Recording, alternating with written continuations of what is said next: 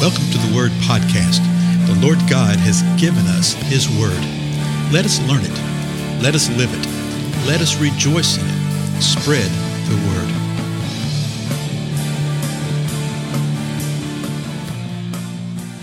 Blessings, everyone. Welcome to the Word Podcast. This is Dale, and I thank you so much for joining with me today. We have just a marvelous portion of Scripture, as all Scripture is marvelous, correct, that we're going to be looking at today. If you've been with us in previous episodes, you know that we've been working our way through the book of Galatians. If you're just joining us for the first time, welcome. Pass the Word, about the Word, because all we simply do here is to read the Word of God and to study the Word of God and say, Lord, what is it you're saying to us? If you haven't listened to the previous episodes, go back. You can check out all the previous ones. You can start with the first one and go at your own pace. We're in the third chapter, and we're going to look at the last two verses we looked at last time together and then flow into what the Lord is using as an example. This is great. So here's Galatians chapter 3, verse 13. It says this, Christ redeemed us from the curse of the law, having become a curse for us. For it is written, cursed is everyone who hangs on a tree, in order that in Christ Jesus the blessing of Abraham might come to the Gentiles, so that we would receive the promise of the Spirit through faith. We who are true believers have received the promise that the Lord has given through faith, the promise of righteousness, the promise of the Holy Spirit living within us. Then Paul, in the 15th verse, says this, Brethren, I speak in terms of human relations. Even though it is only a man's covenant, yet when it has been ratified, no one sets it aside or adds conditions to it. So he's talking about what we would call a last will and testament, a covenant. He's saying, I'm speaking in terms of man's testament, that when it's been ratified, when it's been confirmed, no one sets it aside. No one adds conditions to it. And you say, well, what does this have to do with anything? Well, remember the whole context of what we've been looking at. They were saying, the Judaizers and people that had come into these churches in Galatia were saying, yes, you can be saved by righteousness and faith in the Lord Jesus Christ, but to be really, really saved and truly saved, you need to become a Jew first and you need to become circumcised. And that's what Paul is saying right here. No one sets aside the truth and adds conditions to it. That is such a problem then and today. Today we refer to it as Jesus plus. In other words, yes, Jesus is the way, the truth, and the life, but you need something more than Jesus. Rarely is it ever said forthrightly like that, but it's communicated in very subtle ways, and then sometimes less than subtle ways. It'll be, yes, you believe by faith in the Lord Jesus Christ, but you have to worship with us. You have to hang out with us. You have to believe every point in the Scripture like we do. You have to worship like we do. You have to gather together like we do. And it's even down this point. I've actually had people say, well, if you're really in the ministry, you have to drive a certain kind of vehicle. You know what kind of vehicle I drive? I drive the vehicle that the Lord provided. Seriously. I mean, I could give you some great stories of how God's provided through the years in that way. But we do that. We add conditions to it. That's what verse 15 says. You don't do that.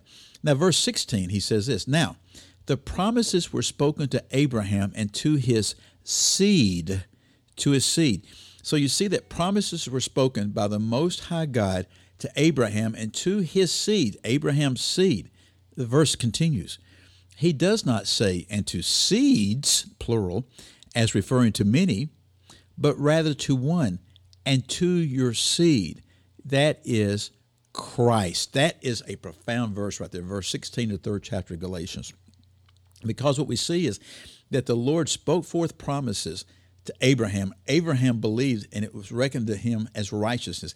And he promised that he would bring him a seed. Now, God did make promises in Genesis 12 and Genesis 15 to Abraham about that he would have offspring as numerous as the stars in the heaven and the grains of sand on the seashore. He made those promises. But here he's pointing to a seed that was promised, and then he tells us who it is. That is Christ. So Abraham received these promises of his progeny, many nations, but also of the seed.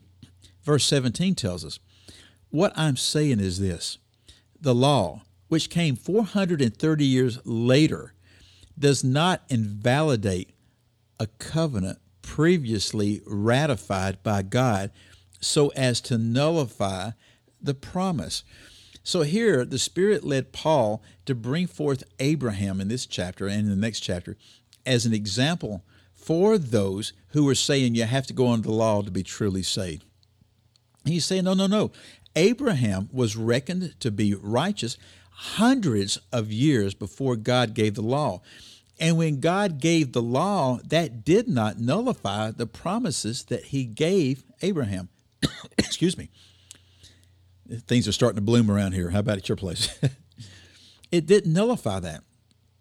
And he's saying, so why are you coming along now saying, well, the law is superior to the thing that fulfills the promise that was given to Abraham, to the seed, the Lord Jesus Christ. Let me read one more verse here, verse 18. For if the inheritance is based on law, it is no longer based on a promise, but God has granted it to Abraham by means of a promise. The very law that they were trying to get people to go back under was well past the time of the promise that God gave to Abraham. They were proclaiming, I guarantee you, that we are children of Abraham. We are children of the Most High God. We are under the law of God. You need to bring yourself under here and do this, and then all things will be well with you. And Abraham is saying, no. The Gentiles were promised in Genesis 12 and Genesis 15 that by faith and belief, in the same way that Abraham believed, that the many nations would be brought to God. The many nations. Again, let me read this last verse. For if the inheritance is based on law, it is no longer based on a promise. But God has granted it to Abraham by means of a promise. It is not by law, it is by the promise. The promise of a seed to come was fulfilled in the Lord Jesus Christ. The promise of salvation was fulfilled in the Lord Jesus Christ. The promise of days yet to come, when we will be for all eternity before the Most High God, was fulfilled by the promise of the Lord Jesus Christ. It's not by law. Last time we were together, I mentioned several things and tendencies that we have as the body of Christ to place ourselves under man-made law. A lot of these things look very good. A lot of them are things that we're called to do. For instance, we're called to study the Word of God. We're called to pray. We're called to worship together. We're called to exhort and encourage and instruct one another in the ways of righteousness. All these are really good things, and they're things that God has told us to do in the power of His Spirit. But we err when we come along and we systematize things and create a law unto itself and say, you have to adhere to this. Again, it's a very, very subtle thing. We have to be careful with it. I could go along and point to this, and I do, particularly in our local class. I say, okay, this right here is just the law of man, this. But it's far more powerful when we say, God, what is it that is in my life that is displeasing to you, that I am dependent upon as a law? And let Him point it out, and then lay that aside. The Lord has called us to walk in liberty. The Lord has called us to walk in freedom. May we do that. And then may we just rejoice in what He does in His kingdom because His body has been set free. I'm Dale. I thank you so much for joining with me, and I'll see you again next time. Goodbye.